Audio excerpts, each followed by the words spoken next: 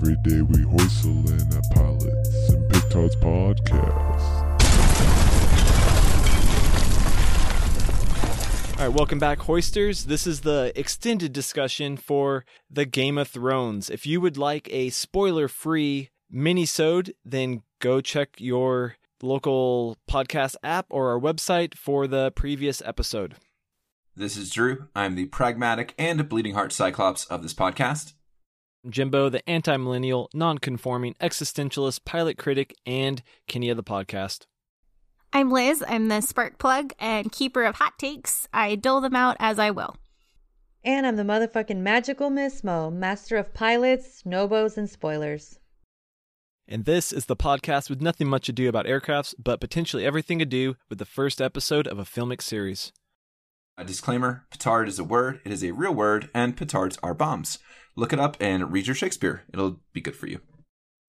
And we'd like to thank today's sponsor, the Biden Foundation, for ad-free listening. We're hoping Dr. Biden will join us for an episode in 2019. Here's a big ol' fuck you for crooked media, fuck your crooked piece of shit's ads, and fuck you, Bill Maher, for thrashing about the pop culture tar pit like the dinosaur that you are. If you'd like to contact us to sponsor a show or slander a rival, we're more than willing to do so for money. You owe us, and you can repay your debt by taking the survey. There is a link titled Survey in the show notes. Click on it and take our survey, and you could win one of two $25 gift cards to anywhere you want, as long as they give out gift cards. And so section 2 is going to be our filmic analysis and interpretation of the pilot episode. And we're going to start off, as always, with our Crabman Award. For any new listeners, the Crabman is a small role for a character that is giving way more than they are taking, usually giving large contributions to our viewing pleasure. Mo, you're on a roll. You had the crab person, crab bureaucrat, crab X award last week. What do you got this week? It's tough because I want to pick the White Walker, which is in the very first scene, because they aren't really there for much longer.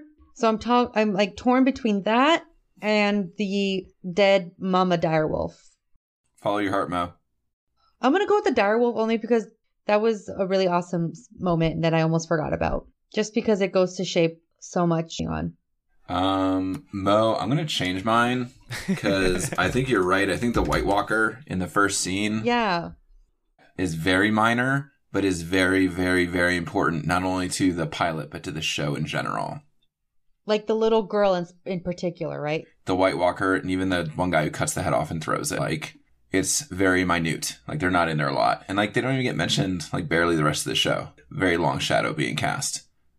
I'm going to say the dude that saw the White Walkers. I think he's in the episode a little bit more, but I think he contributes also to the Stark family dynamics that Liz loves so much.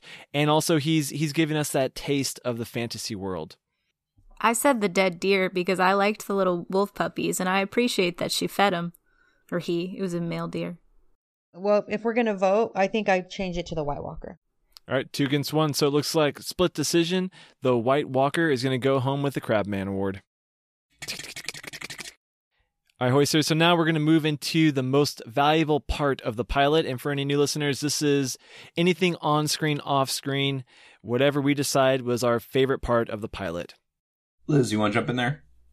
I was going to say the Stark family dynamic. It's kind of broken up since this is an ensemble cast. And anytime it was the Starks particularly is really when I was interested. I love Arya a lot. And I like just kind of, the father-son and then mother-daughter relationships that are kind of scattered throughout it. Yeah, Arya was definitely a crab girl. I'm surprised she wasn't nominated. If you know as much as Drew and I know. That's what I was thinking too, because I was like, it's hard to nominate people who like become their own later. Oh, okay. I thought you only watched the 3 episodes, so you have some insider knowledge. I have Twitter. Oh. She knows things. Okay, good, Liz. At least you're keeping a breath. I've known people who care. I know, and also there's that one meme going around of all the Trump cabinet members who have been kicked out, and there's Arya Stark in the background with her little tiny sword striking through their names. I agree with you, Liz. I think that the Stark family is the focus of the northern plot line, and that it was kind of what I was saying in the first part of the show, which is they define their characters through their relationships with each other, and it never seems forced You know, and one part that you didn't mention was I think that the dynamic between like Ned and his wife is also a strong part of the Stark family dynamic. Yeah. And they seem like a legit couple, even though it is like based on like middle century like gender norms and whatnot. Like it seems like they're like a committed couple that like make these decisions together and that like they value each other too. So it's a nice. Even though there's a bastard child. In Yeah, the family. even though there's a bastard child, there's drama. Watch this show, Jimbo. To add to that, too, it just showed how earnest the Stark family is in the way that they treat Jon Snow, like the siblings themselves. They don't really treat him differently. They're not brats. Like, they look up to him in the same way they would any brother. It's a good driving force. I think it's a nice, like, lever of, like, telling the story because, I mean, we're in the spoiler section. This is the Mo Zone. The focus of, like, the next 7 seasons are, like, the Stark children. Like, they're, like, the catalyst for so many important things that happen over the next, like, 9 years. It was really fun to see them when they were all young. I was, like, watching this, and I was like, everyone is so young! They were so little. Bran is so little. I think if we go and look at a lot of our best pilots, is the pilot episode a huge focal point for the actual entire series?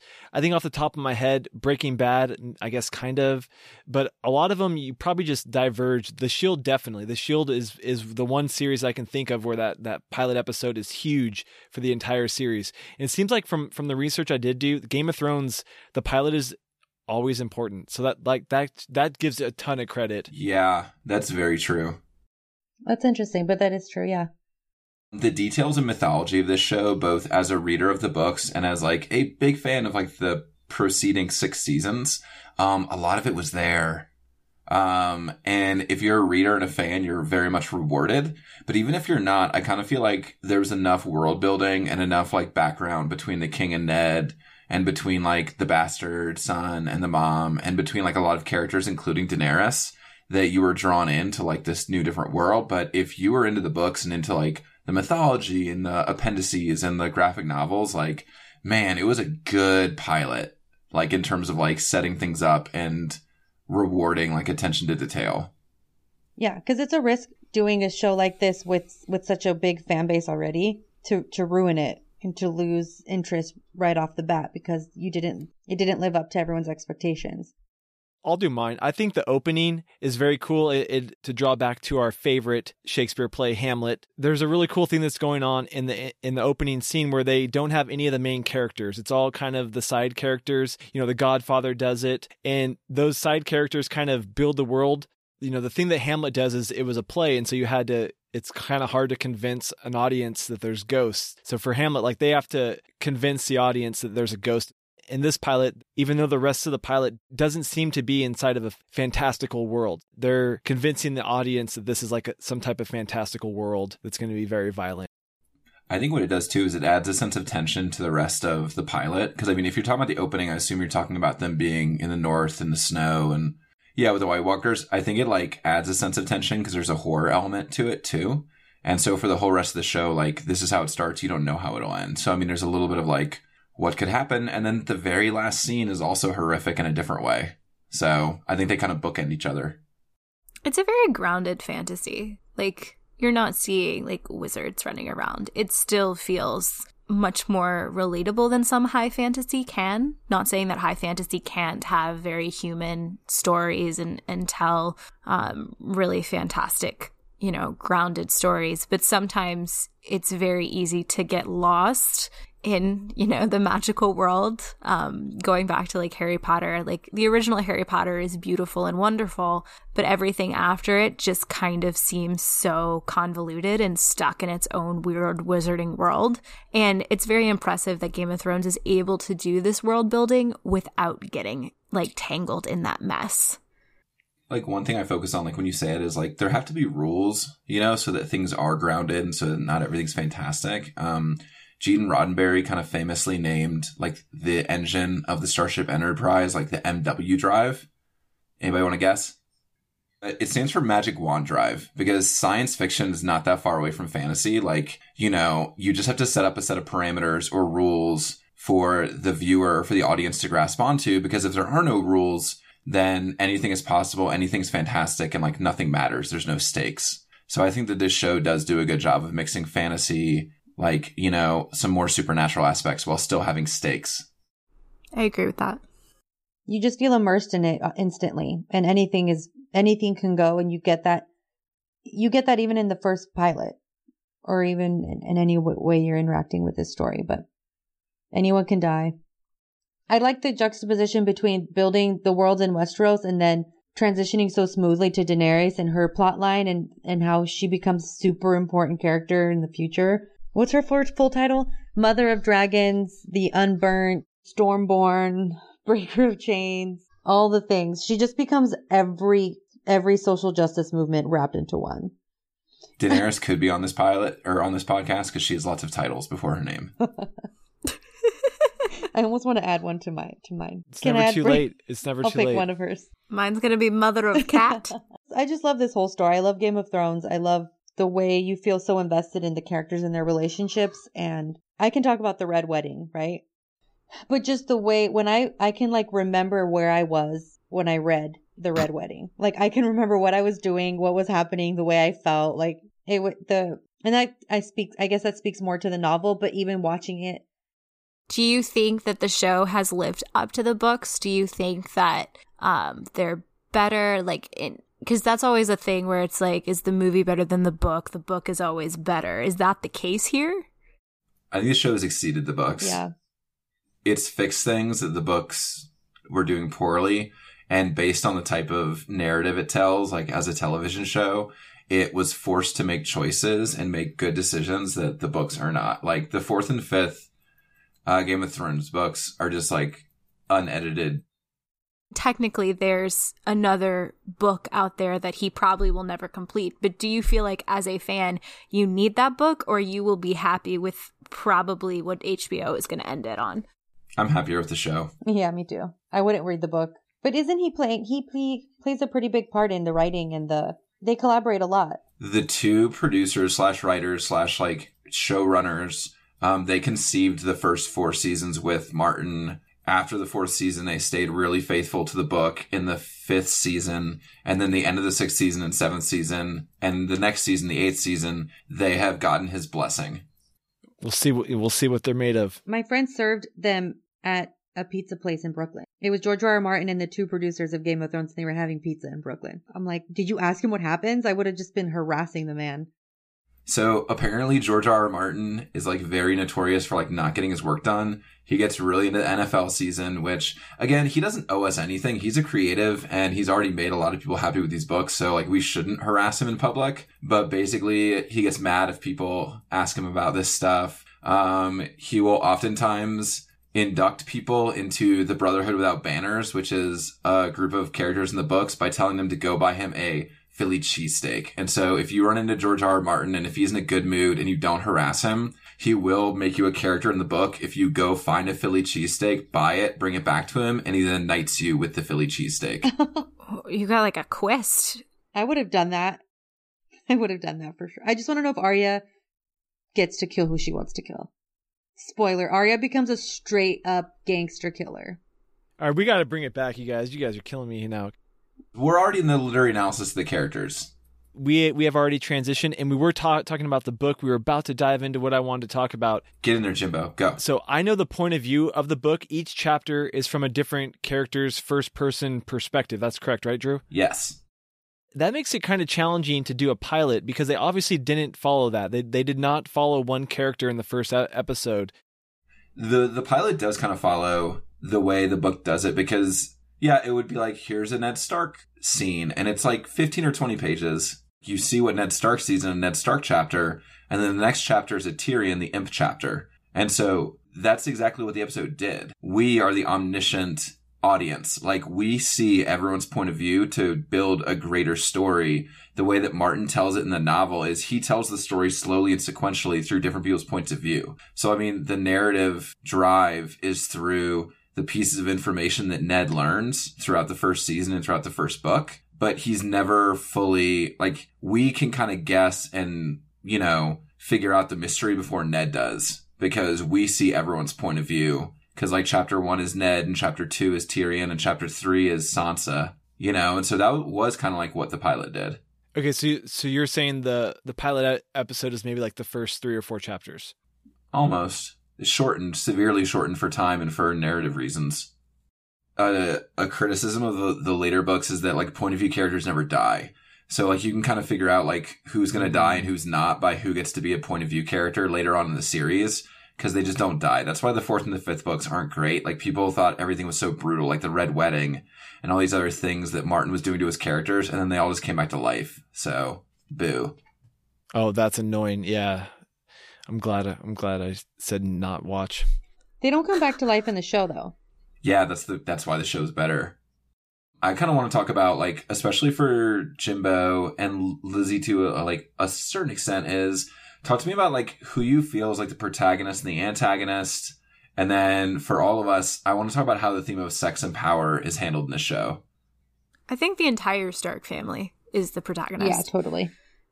I think this is an ensemble show. I think Jon Snow is obviously, you know, someone they focus on a lot, but it's just really, I mean, once again, I haven't watched the show, but I've followed it just because I know so many people who really love it.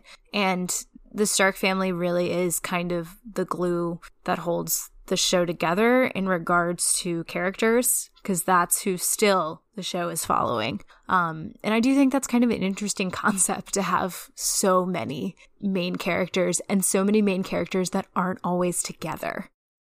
That's a good point. They're able to build these like parallel storylines, and there's definitely moments where they barely miss each other in the woods or cross paths without realizing that they're so close to each other, but so far. Because they'll go years without seeing each other. You kind of just assume based on how old they look and what's been happening, how long they've really been separated and how they can reconnect. This show, like, really does well in, like, delaying gratification, much more so than, like, Lost, for example. Like, by the time, like, they were answering shit with Lost, like, people were kind of tired of it. But, like, people live for, like, the Stark kids to get reunited, like, in later seasons, because it takes forever. It takes so long. It's that slow build. And it is always, like, the antagonist, I think, shifts. To answer, like, the second part of your question. If you asked about the antagonist too, right, Drew? I mean, I look at everything like I look at comics, but, you know, a good comic book hero, a good comic book protagonist has multiple runs, and they have multiple villains that they face off against. And I see this as very similar. Mm-hmm. It's like them versus the world. Right. At this point. Is the world and the society of Game of Thrones the antagonist of the Stark family? Like, are they doomed from the beginning based on the pilot? I feel like maybe yes. It's also very clear from the pilot that they're different. Like they defy a lot of norms. The biggest one being how Ned Stark treats his wife and his daughters in a way. Kind of going into the dangling threads of, you know, sexism and you know, the power dynamics of sex within the show. But I think that setting that up so early in the pilot to say that, like, the Stark family, they just do things differently. They see the world differently. They're not nearly as harsh as the rest of this land is really important to their development. I would say the title also kind of answers your question as well. It's the Game of Thrones. So it's, you know, there's obviously going to be a lot of competition, all fighting for the thrones. And the one character, Daenerys, I think has to be a protagonist as well. I was going to mention that. She gets a lot of... She evolves into her own... I don't think it's like a straightforward, like, just one protagonist. But I mean, the Stark family is definitely there. Because I don't think protagonist and hero are the same thing, and I don't think antagonist and villain are the same thing either. But I do think that Daenerys' brother is kind of the villain of the pilot, because everyone else gets a little bit of dimension. What about the twins? The twins kill a boy at the end. They're definitely villains. Yeah. No, the Targaryens are... I mean, the Lannisters. The Lannisters are villains. Lannisters are villains. But they're villains. You see some of their relationship dynamics. You see, like, no relationship dynamics with Daenerys' brother, other than that he is sexist. He gropes his own sister. He's so gross. Without her consent. The other one, at least there was consent. And he's just, like, he doesn't have any redeeming qualities of, like, why you should kind of care yet. I feel like the only redeeming quality that the Lannisters have is Tyrion. Oh, for sure. Like, he's the only thing that makes you want to root for them as a family. I forgot to mention it, and it's kind of a dangling thread, but there was a moment that really hit me watching it when Tyrion is talking to Jon Snow, and he more or less says, like, you need to own that you're the bastard because the rest of the world knows it, so wear it like your armor and no one can hurt you. And it's very clear he's talking about the fact that he is a dwarf, you know, in this world, which being a dwarf in our world is hard enough, like suffering from any disability, let alone suffering from disability in like the 1400s. And I thought that was a really powerful moment because I know within my own life, I very much have gotten to the point where I kind of own it. I own the fact that, you know, I have a chronic illness and I like to make fun of it. And so that was something I really, really related to. And I really loved that moment a lot. Some of the best lines in the show are from Tyrion. I will say this, though, for what Jimbo said. The title Game of Thrones, like the titular line, does come from Cersei, like the blonde queen. Because what she says to Ned in a later episode is, in the Game of Thrones, you win or you die. To the stage, Stormy Daniels dangling threads of interest. Oh, Stormy lost the lawsuit this week. So there's a Stormy update. So a judge just ordered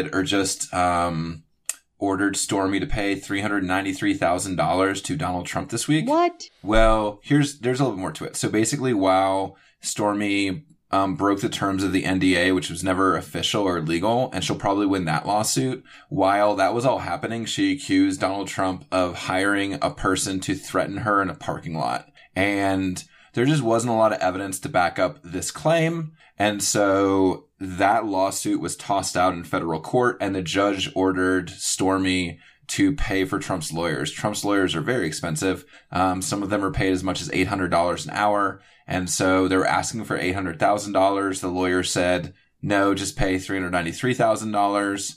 And the bigger Trump Daniels lawsuit still hasn't been settled. So she won't pay that money before that other lawsuit is settled. And if she wins that other lawsuit, she probably won't end up paying Trump a dime. So this is a symbolic loss, but you can't just say that people are ordering people to threaten you in a grocery store parking lot.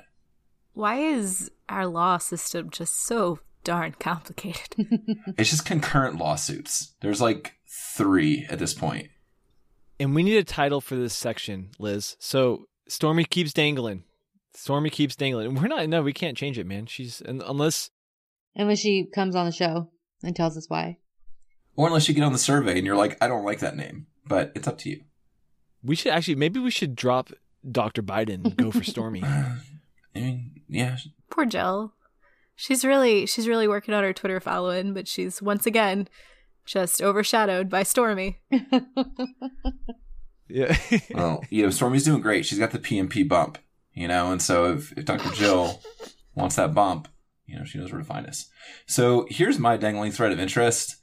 This show from seasons like 1 through 3 really got dinged for this thing called sexposition. So exposition is when you just say some details and you say some information to keep the story going. And, Jimbo and I have really hated on shows that have exposition dumping, as in a bunch of characters say a bunch of information, but it's just kind of like it's out of the blue. Game of Thrones solved this problem by having what people started calling sexposition. So they shared a lot of information while mostly women were nude. Almost exclusively women being nude. Like, there's a major character introduced in episode 2 or 3 who is like the finance minister, but he made his money with like whorehouses and brothels. And so a lot of like his scenes end up happening while in the background there's a lot of female nudity. And the show responded. After about season 4, the sexposition was drawn way back, and there was even some dude butts thrown in. So let me ask this of our female panelists, because we have some gender equity today.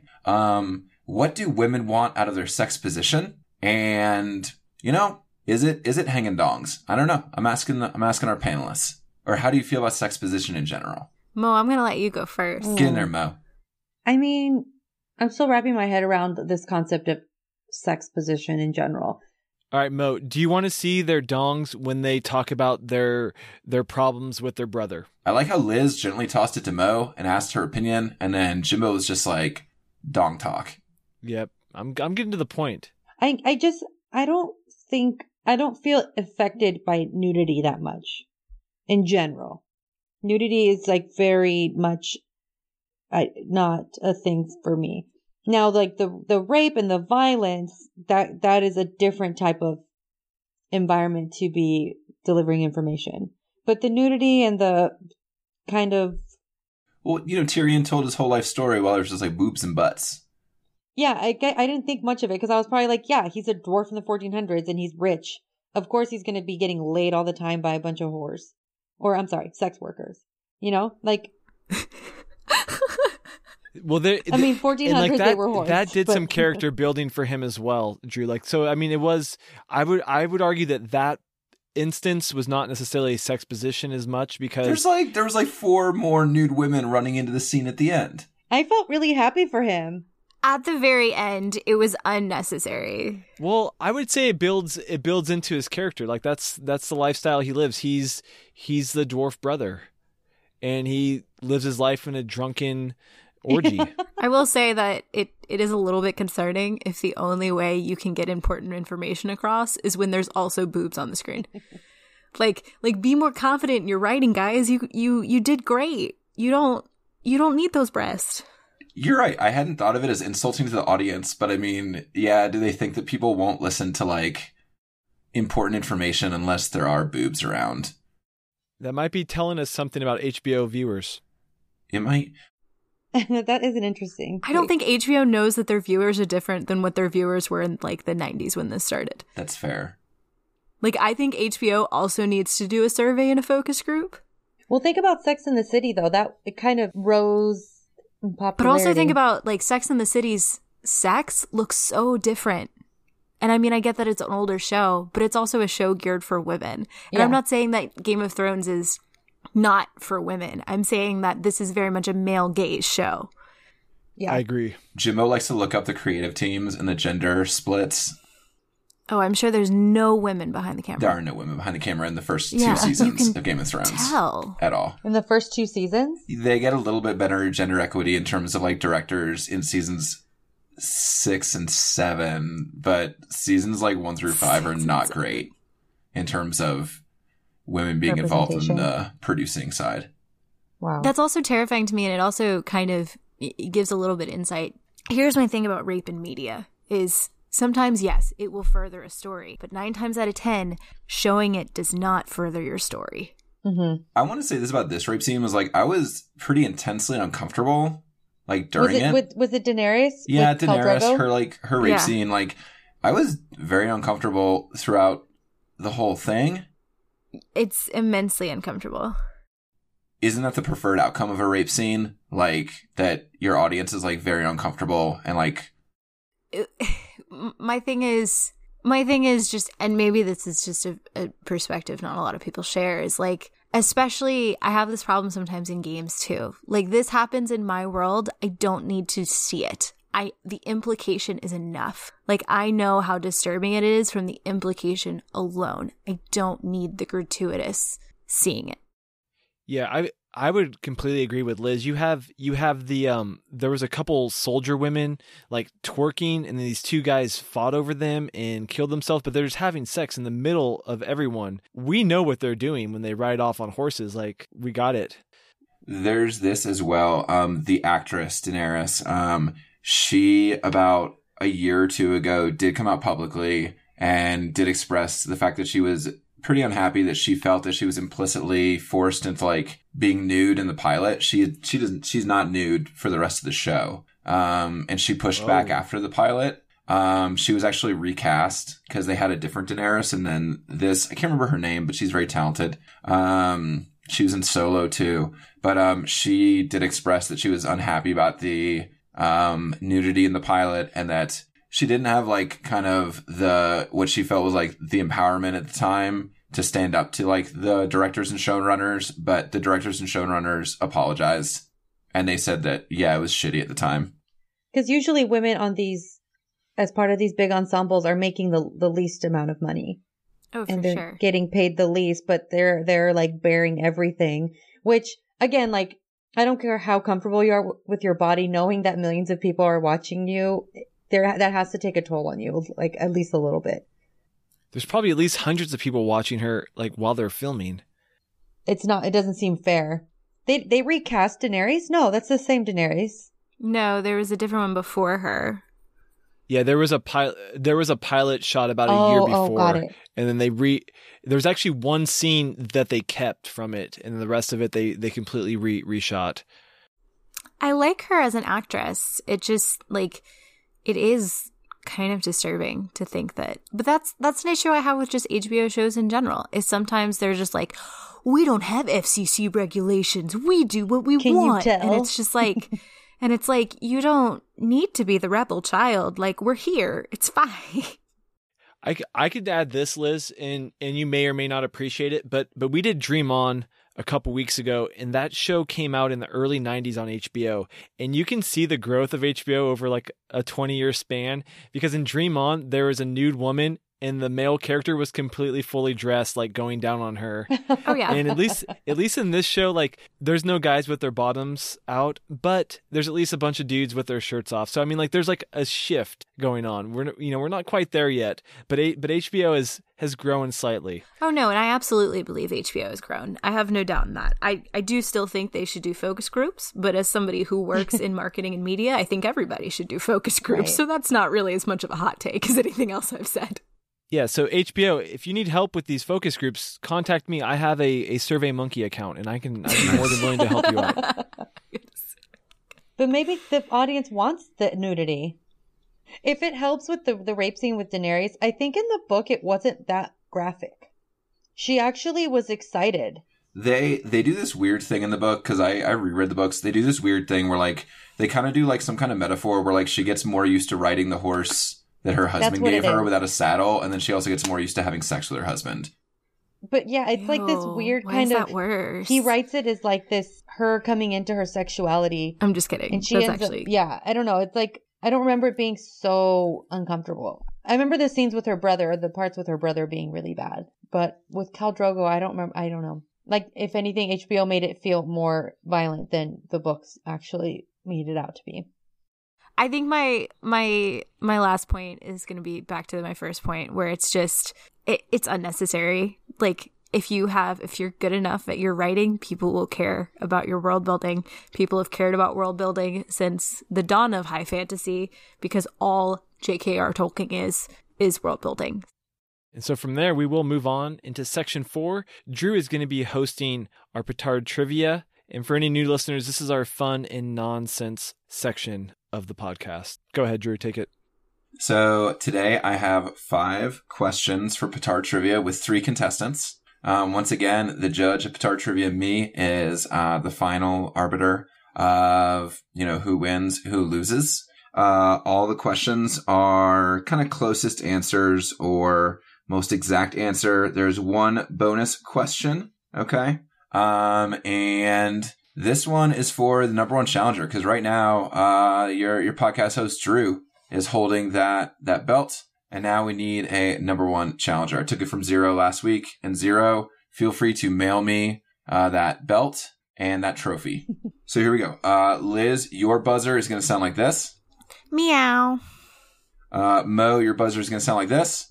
Ding, ding. Okay, usually more effort, Mo. Ding, ding, ding. I wasn't committing fully to the ding. Okay. And Jimbo, your buzzer is going to sound like this. Sci-fi.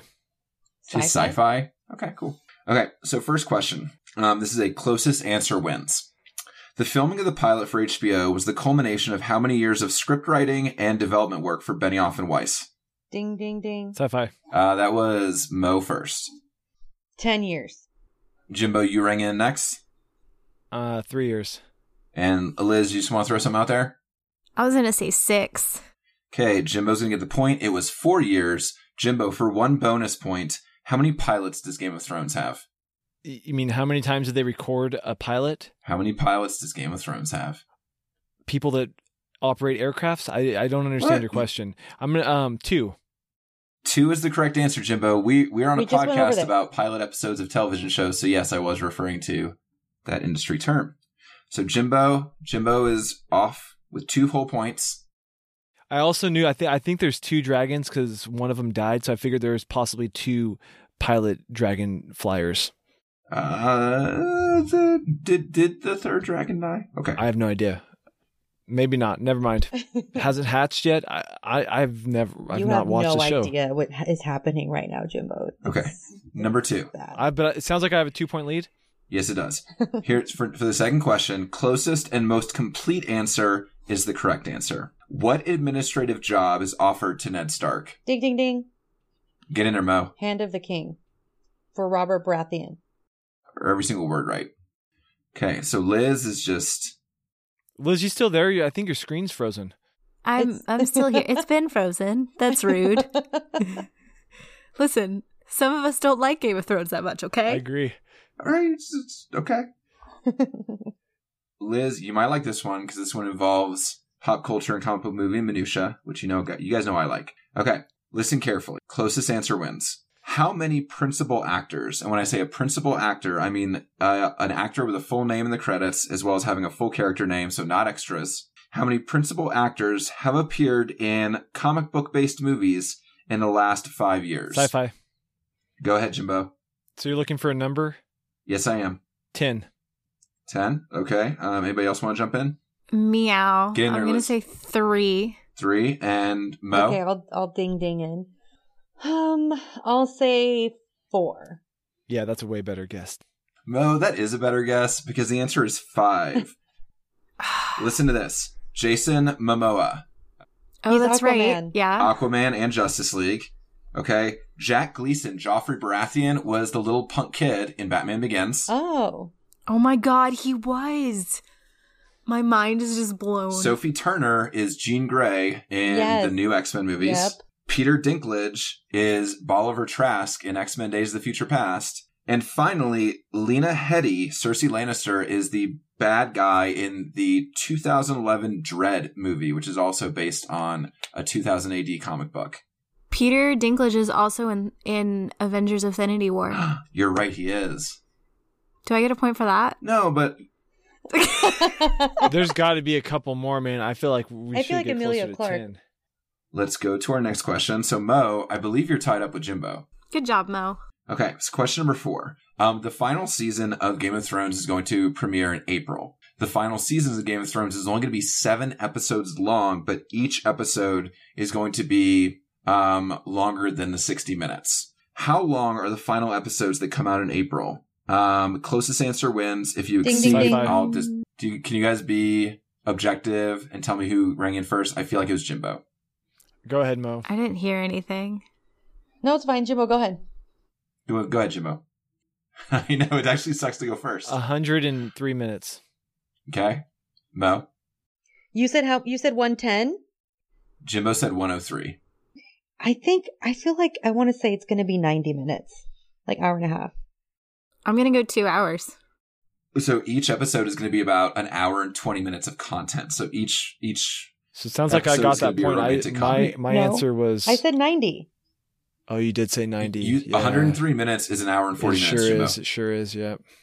Yep. Okay. All right, so Mo is taking a razor-thin lead. Uh-oh.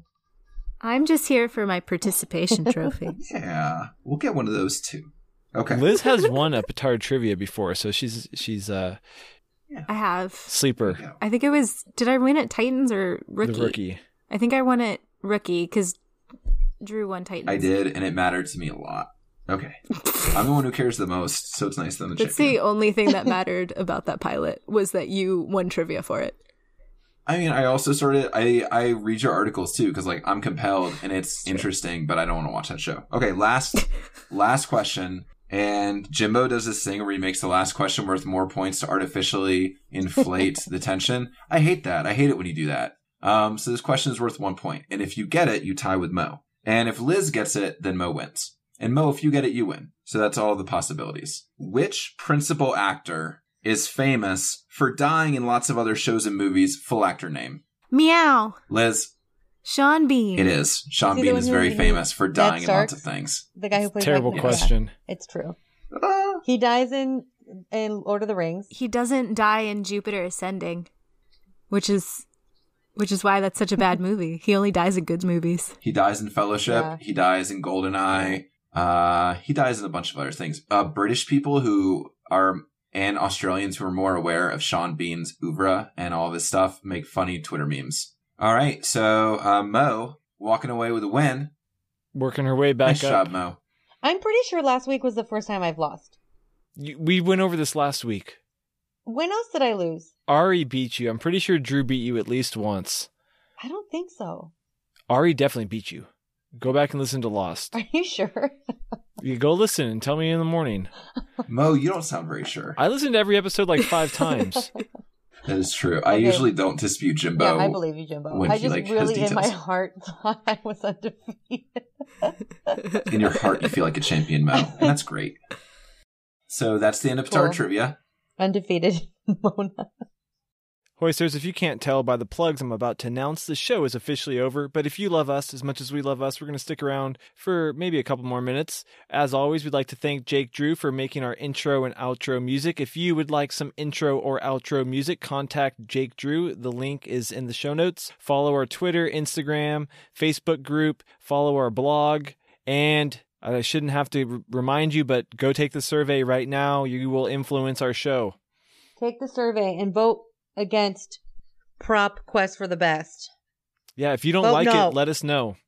You can let us know. If you don't like Petard Trivia, let us know, because Petard Trivia was kind of a little experiment as well. Haven't really had any feedback, so it's still here. Now that Drew's champion, I'm willing to drop it. I can go out on top. That's okay with me.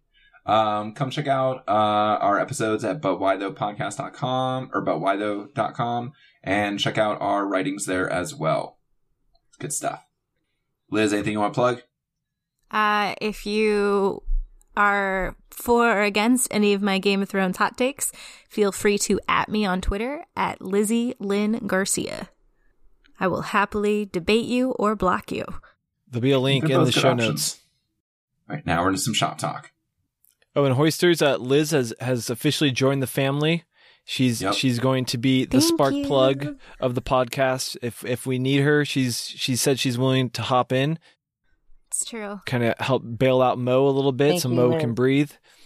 Or bail out Drew, who missed some swaths of episodes here and there. Last night I tried to do a transition for the last episode, and my mic just had this enormous static noise, and it wasn't picking up my voice at all. And so I messed with it. I couldn't figure it out. I adjusted all the settings. I uninstalled my software. I reinstalled it. I did all these weird things. I even went to a podcast Facebook group that I'm in, and I posted a message and I said, "Hey, my mic's not working, blah, blah, blah. Like, what can I try?" And someone's like, "Well, it's probably broken."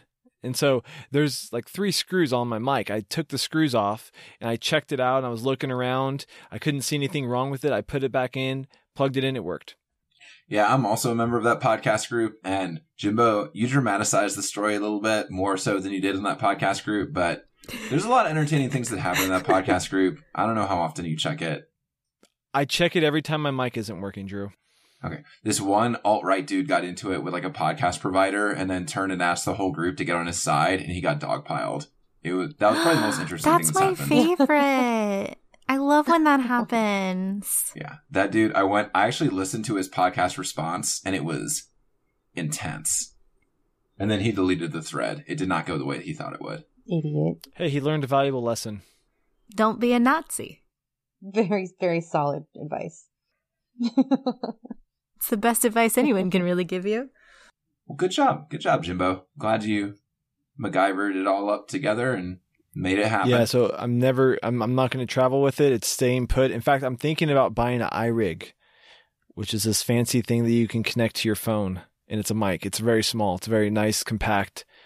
We're not talking about personal lives, but Messi and Emma are having a good time playing together. I ran out on like 3 minutes of the podcast today because Tori texted me that Emma was like going crazy in her crib. Like she's become incredibly manipulative at 21 months. That's something for you to look forward to, Jimbo.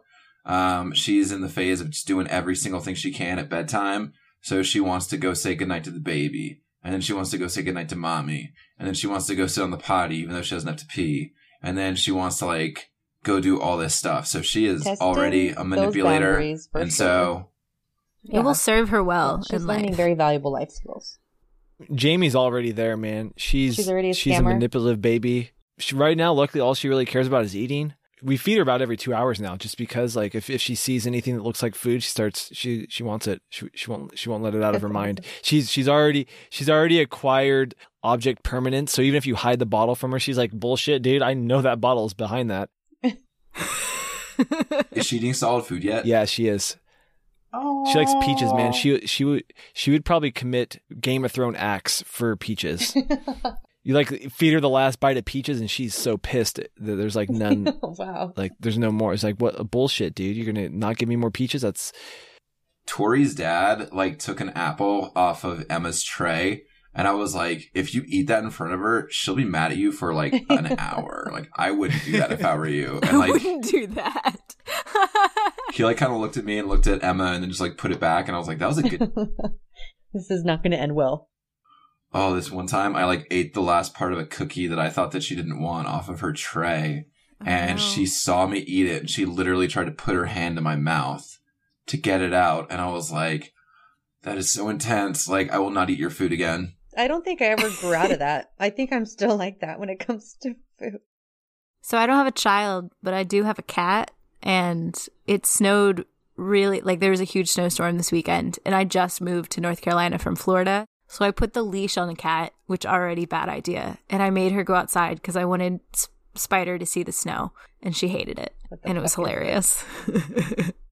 I'm a fan of cat leashes because friend of the show, Vivian, she had her cat on a leash, and she lived next to like some canyons in California. And so one time she like left something in her house. And so she like left her cat outside on a leash. She went into the house to get something. When she came back out, the cat was in the jaws of a coyote, and she grabbed the leash and yanked and pulled the cat out of the coyote's mouth, and the coyote ran away. So good for you for having a cat leash. Safety first.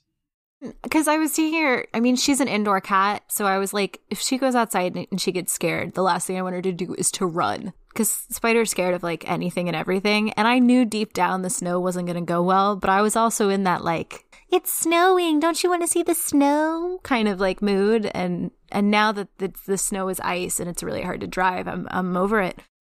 North Carolina really does not fucking do over well with like the cold weather. All right, hoisters, I got to get going. So you guys can keep it going if you want. But every day we hoistlin', Jimbo out. Every day we hoistlin', Drew out. I'll see you guys later. Liz out. Every day we hoistlin', Mo out.